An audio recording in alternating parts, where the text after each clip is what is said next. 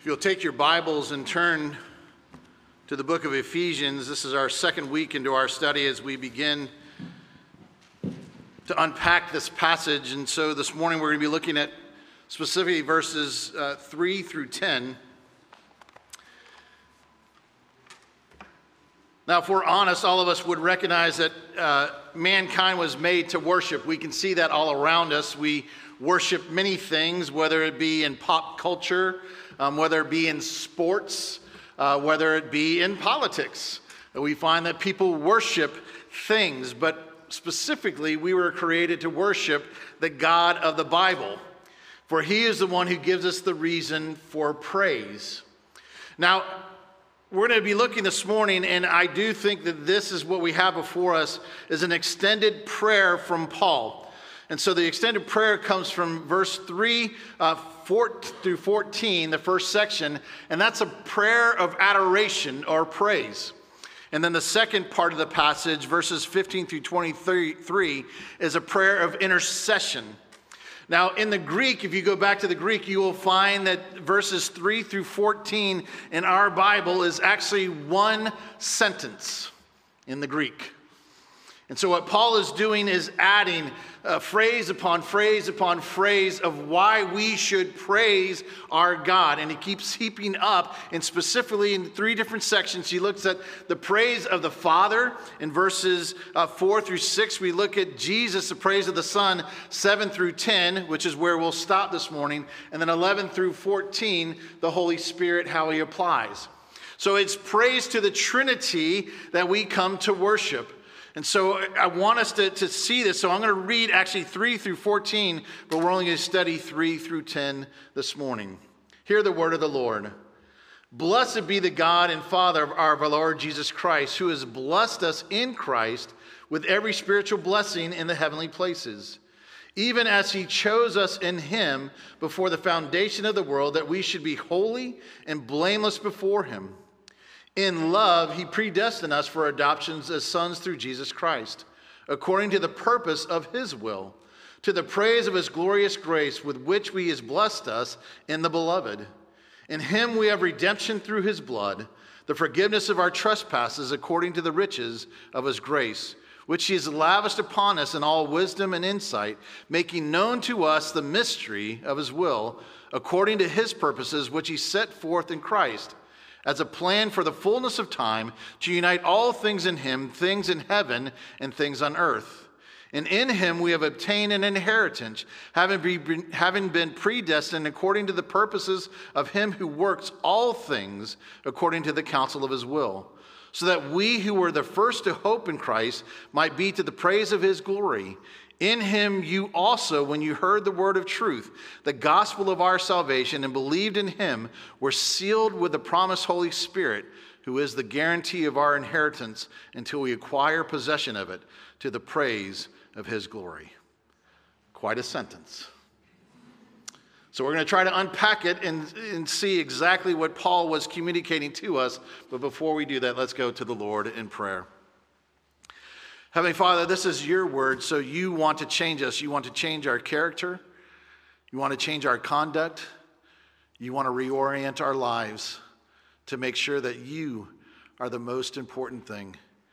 And so, Father, let us have ears to hear and hearts to understand, and that we might apply this word to our lives, and that we would say with the Apostle Paul that you are the greatest thing to ever happen. To you we give all praise and glory, for it's in Christ's name that we pray. Amen. So the first thing we're going to look at is verse 3. Now again, this is a prayer of praise, a prayer of adoration. Now, our understanding should be that as we study doctrine, doctrine leads to doxology. Now, what does that mean? That means that as we study the truth of God's word, and if we study it rightly, then it leads to us responding in praise. Praise to God for the things that he has done. And what he says is we have spiritual blessings in Christ. Now, what he's not saying is he's not saying, I'm coming to give you all material blessings. He doesn't say, I'm coming to give you great homes, great careers. great political systems. He's not saying that. The material is unrelated to the spiritual. And so what Paul's doing for us here is he's putting our focus on the spiritual blessings that we receive in Christ. Now, as such, we need to recognize that the word that he used here, blessed, is a past tense. We are blessed in Christ. It's not we will be blessed in Christ. It's we are blessed now. And it's a present reality. So even though it's past tense, it's a present reality that we should fully realize. Now, let me give you an illustration. This came from Brian Chappell. And Brian Chappell is now the moderator of our denomination, kind of stepping into that role. But he was the Covenant of Seminary, the president of Covenant Seminary at one time. Great guy. And he was talking about he and his family used to go to the same cabin every year for vacation. And so they knew the area, and they went out on a walk one day, and it started getting a little late. And as darkness began to fall, he started to not go to the trail, but he started to cut through the woods, thinking that he could get back to the cabin pretty quickly. Well, what he found out after walking for a few hours is that he was no longer seeing the trail, and he didn't recognize any of the woods. And so he started getting a little nervous, and it was getting a little colder, and the kids were starting to look at their dad inquisitively. And he was just about ready to stop and to say, "We're lost, and things are bad." When he turned around to talk to the children, he saw the light of the cabin. And at that moment, calm filled his heart. I want you to take that application to who we are and how we're blessed in Christ. Sometimes when we take our eyes off of Christ and put it on the things that's around us, we begin to lose focus. And I, as your pastor, am telling you very specifically, sometimes you need to turn off the news. Turn off talk radio. Get off social media and read the Word of God. That's where the clearness of where our mind should be comes into focus. Because we realize and we have a calmness, or we should have a calmness over our fears. Because we should realize, and especially at that moment, of what the reality is, and we need to realize it, that we are blessed in Christ. And with that becomes confidence. We should be confident in this world. Listen, we are no different than the Ephesians. Listen, the Ephesians at this moment are still suffering from the world. They are having, if they have come to Christ, their family relations are broken. Some people find themselves in exile. Some people have had their property taken from them. Some have even died for the cause of Christ. So why is Paul talking to them and saying, I want you to understand that you're blessed? Because he's giving them encouragement like he's giving us encouragement to be confident and be courageous even when opposition comes against us. Listen to Psalm 118, verse 6.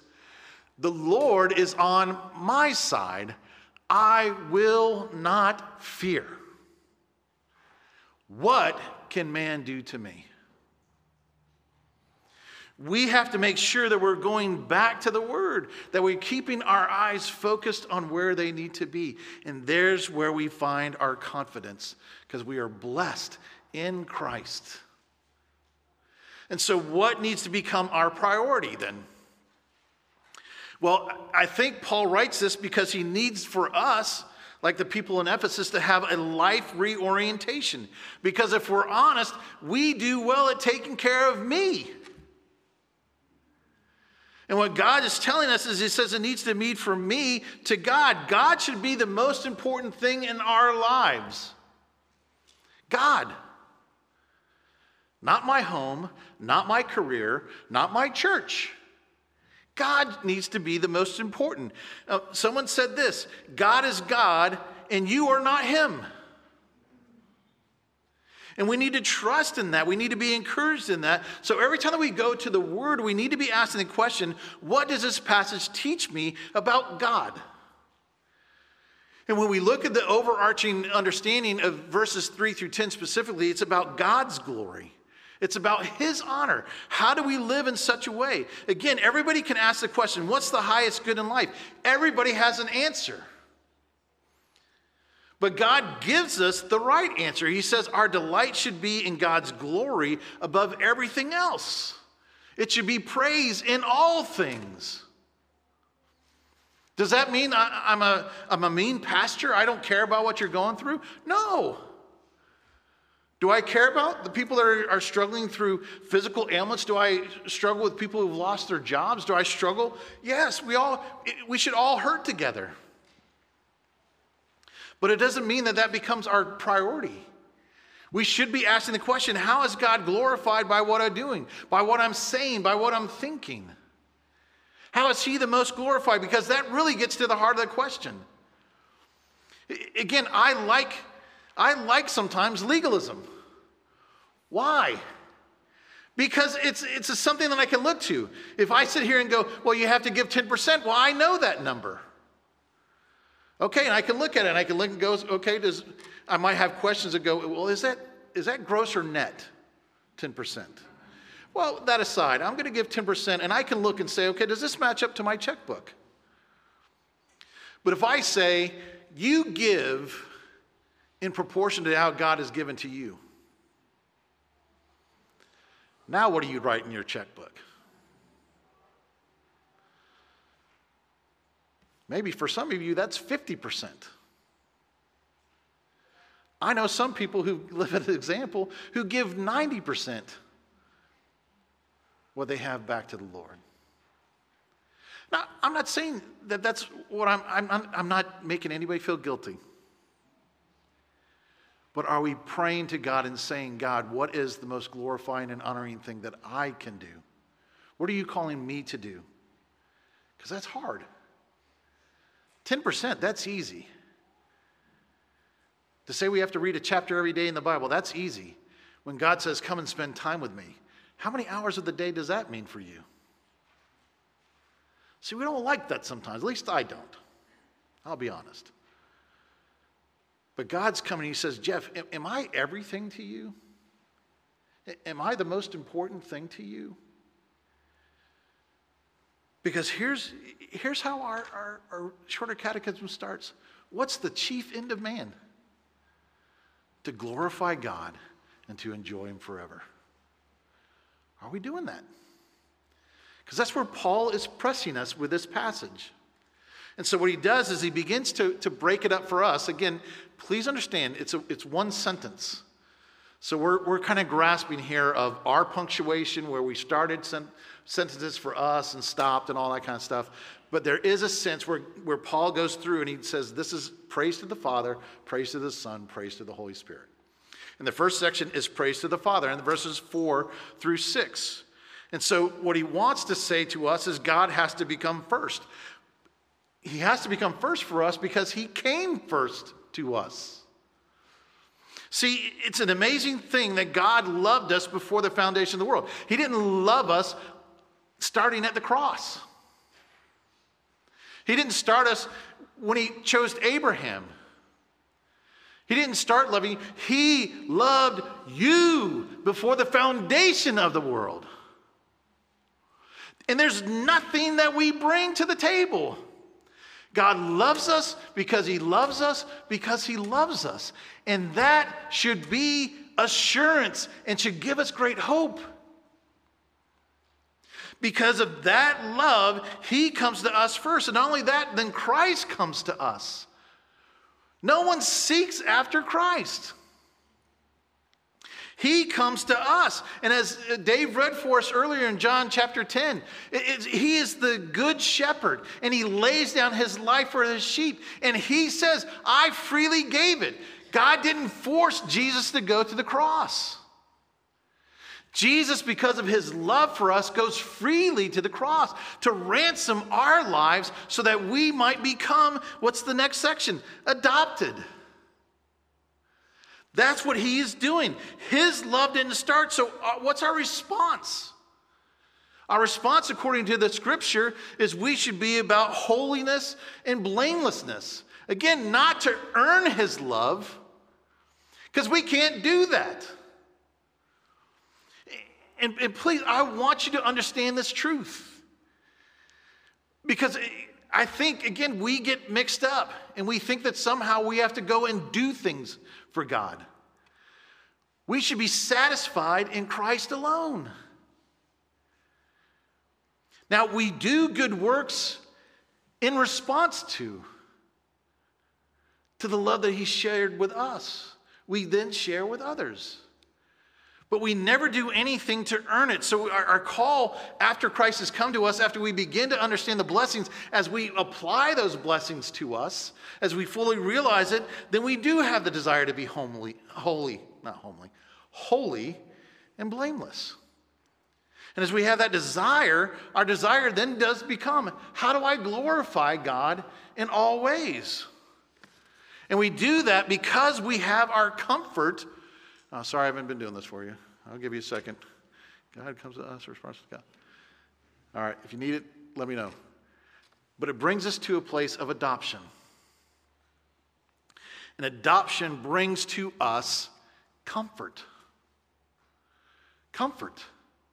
See, this is a passage where many people come and they look at words like before the foundation of the world, predestination, and they use it as a theology to beat each other up. Brian Chappell gives this quote: predestination is not a club. God's sovereignty, the message of God's love preceding our accomplishments and outlasting our failures, was meant to give us a profound sense of confidence and security in God's love, so that we will not despair in situations of great difficulty, pain, and shame. We don't take this doctrine to go and just to argue. We have the predestination of God, and we believe it so firmly, especially in this church. But it's not just so that we have a doctrine to say we're right about. It's a truth that God gives to us, and he says, I have so loved you before the foundation of the world that I call you my adopted children. I want you to know more than anything, you are loved by a heavenly Father who chose you and loves you, and nothing of your own accord. That's an amazing gift. And we think, well, does that mean I have to wash the dishes so many times? How many times do I have to vacuum the floor? How many times do I have to go and give the gospel presentation? And God says, I love you because I love you because I love you. Now, if you want to vacuum the floor, teenagers, that's a good thing. But I guarantee you this, if you don't, it doesn't change your parents' love for you. How much more the Heavenly Father? So he comes and he brings us comfort, but he also gives to us the rights of children. Listen, we become the permanent part of the family of God. And we have to realize that. We really have to take that to heart. There's an illustration that one pastor gave of a person who bought a ticket on a ship down the Mississippi. And he spent all of his money on the ticket, and it was a multi-day trip, so he didn't have any money to go in, and so he didn't go into the dining hall. And so he had some cheese and some crackers, and every time that people would go to the dining hall, he would go off to a corner and he would begin to eat this little meager food. And one person stopped by one day and said, friend, come and join us in the dining hall. And he's just like, I didn't have money to pay for the dining hall. And he said, look at your ticket. So the man pulled out his ticket and he says, what does it say at the bottom? All meals included. So this person had been sitting on the side eating his cheese and crackers for the majority of the voyage when he could have been eating in the dining hall the whole time. That's sometimes how we deal with Christ. We really don't believe that we have his giftinesses. We don't really believe that he has given us the co-heirship with Christ. You are a child of the God if you are a Christian. You are a child of the King. And I think sometimes we look at other people and go, well, that might be true of them, but that's not true of us. That's lies of Satan. We have the peace to know we should stand proudly. I don't care who comes against us. Nobody can take away that you are a child of the King. What can man do to us? The worst thing, and again, I'm going to say this more and more, especially for those who listen to talk radio and are freaked out. The worst thing man can do to us is take our earthly lives. I'm going to give you this.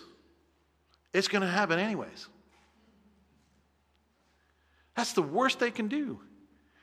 What no one can ever do is take away our blessedness in Christ. That's our hope. That's our vision. So we give praise to the Father, but we also give praise to the Son, verses 7 through 10. Now, I want you to begin to grasp and understand that the Son and the Holy Spirit are expressions of God's love.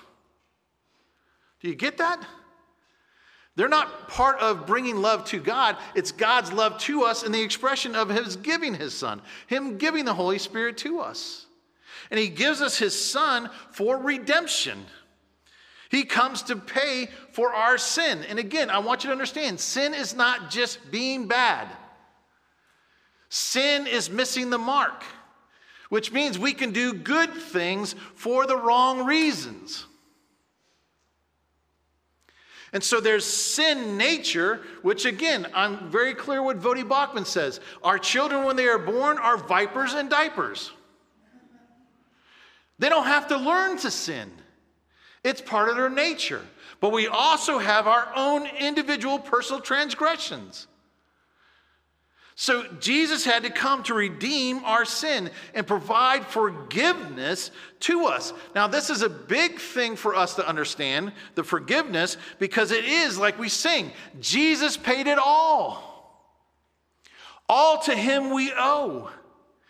1 Peter 1:18-19 says this, knowing that you were ransomed from the futile ways inherited from your forefathers. Listen, not with perishable things such as silver or gold, but with the precious blood of Christ, like that of a lamb without blemish or spot. We can't buy off God. We can't circumvent the court system. God is perfectly just, perfectly righteous, perfectly holy, perfectly given. He gives to us Christ so that he might redeem us, but there's the cost. And the cost is the greatest cost that we can ever imagine, the death of his own Son. And with costly grace, he calls us to a costly love for other people. So he redeems us, but then he also does something else for us. He reveals the mystery. Now, when we talk about mystery, most of us think that it's something that we're hidden, or that somehow special people have to arrive. You know, if you go and look at the TV shows, there's things out there like codes and conspiracies and secret societies and all that kind of stuff. And there's people out there that have special things and they have special knowledge. That's not what God's saying. God comes to us and he says the mystery has been revealed. And what's the mystery? It's his redemption through Christ. Listen, I wear these and I hate these things. And you know that I've started to wear these more and more, so there's not a time that I'm not up here. But you know what? I put these aside and I go to a restaurant. And when I go to a restaurant, how do you think I look at that menu?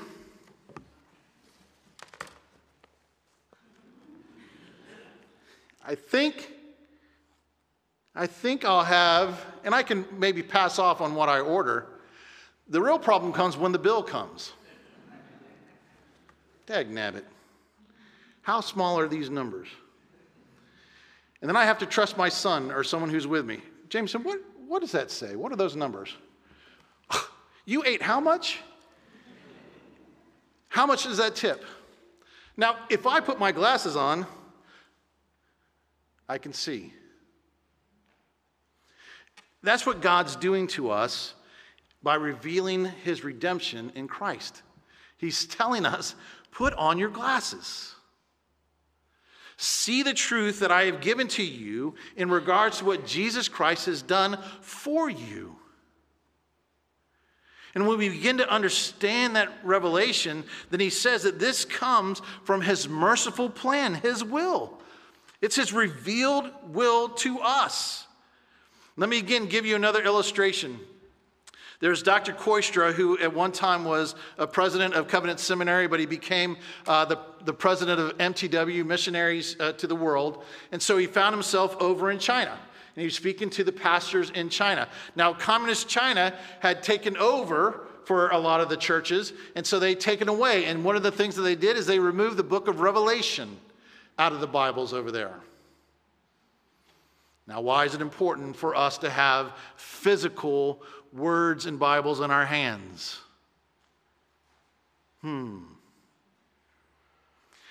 They took the book of Revelation away from the Chinese pastors. Now, I want you to understand, these are the pastors that were tortured. They were beaten. Many of them had had their property taken from them illegally. And some of their means had actually died.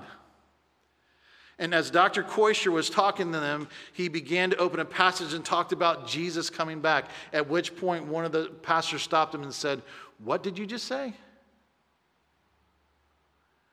He said, "Jesus is coming back."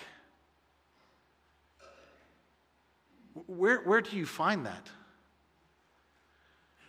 It was written in the Word of God. This was a pastor who had already been tortured for Christ and didn't even know that Christ was going to come back. He didn't have the grasp of the full gospel message, and God comes to us, and he's telling to us very clearly, God has revealed his will to us. It's for those who us are Christians, and we understand and grasp the gospel message. It is an incredible gift. Kids, for those who have been raised in Christian homes and you have never had a day that you don't know about the gospel message, don't look at other people and say, "Oh, well, I wish I had times to do the things that they did. I wish I could have chosen to do these things and be bad for a little bit." See, God reveals his will to us so that we can have the confidence, so we can understand that we are blessed in Christ. And then when we understand that, we recognize that God's timing and his plans are perfect all the time. Why are we here in Melbourne at this point in time? Because God has called us to us. Why are we here during this political upheaval? Because God has called us to us. Is God made a mistake? No. Are we to be fearful? No. God has overcome. And so we are encouraged. We recognize that we are blessed, and God works all things to his glory and our good. All the time, perfectly. So listen to what Ligon Duncan says about this. The Apostle Paul is telling us here that God's purposes came about at just the right place, at just the right time, in just the right way. And even as we must believe that about his grand plan of redemption, so we must believe that about his providence in our own lives. When the diagnosis of cancer comes, when the difficulty in home and family comes, when the problems at work come, when the reproach against your reputation comes, you must remember that God is working out his purposes for you in Christ, for his glory and for your good. And the grace of being able to trust God's plan and timing is a life reorienting grace. To be able to believe God's sovereign superintendence, not only of the particulars of the plan of redemption, but of the whole of our lives. That is the great comfort in life. And that's what Paul's trying to get us to see. And he says, not only is the mystery revealed, but the last thing, he says that the rule of God will be done. Listen, the will of God will be done. It's what we pray, right? God, our Father who art in heaven, hallowed be thy name. Thy kingdom come, thy will be done on earth like it's being done in heaven now. And he is going to be faithful to answer that prayer. And so when he says that to us, he says that he gives to us all things that we need. How do we know that? Because Romans 8:32 says this, he who did not spare his own son, but gave him for us all, a little southern, how will he not also with him graciously give us all things? All things. Not some things. All things we find are the gift in Christ. And that's what he's been talking to us. Redemption, adoption, election, forgiveness, mercy, grace.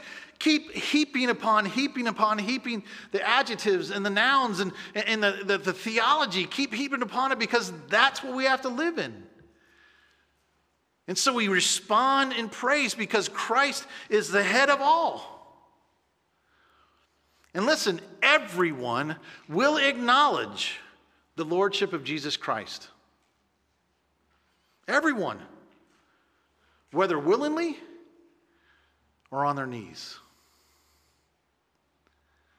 Everyone is going to be either blessed or judged.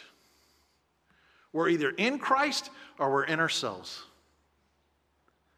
So listen, this allows us then to respond by redeeming the whole of a life for the glory of Christ. And listen to this when we have the opportunity, when McCartney gives us this opportunity, and I didn't get to get with him and stuff like that, but listen to the words that we sing at the end of our service. Praise God, from whom all blessings flow. Praise him, all creatures here below. Praise him above the heavenly host. Praise Father, Son, and Holy Ghost. Does it sound like this passage? Praise God. For from him all the blessings flow in life and the life to come.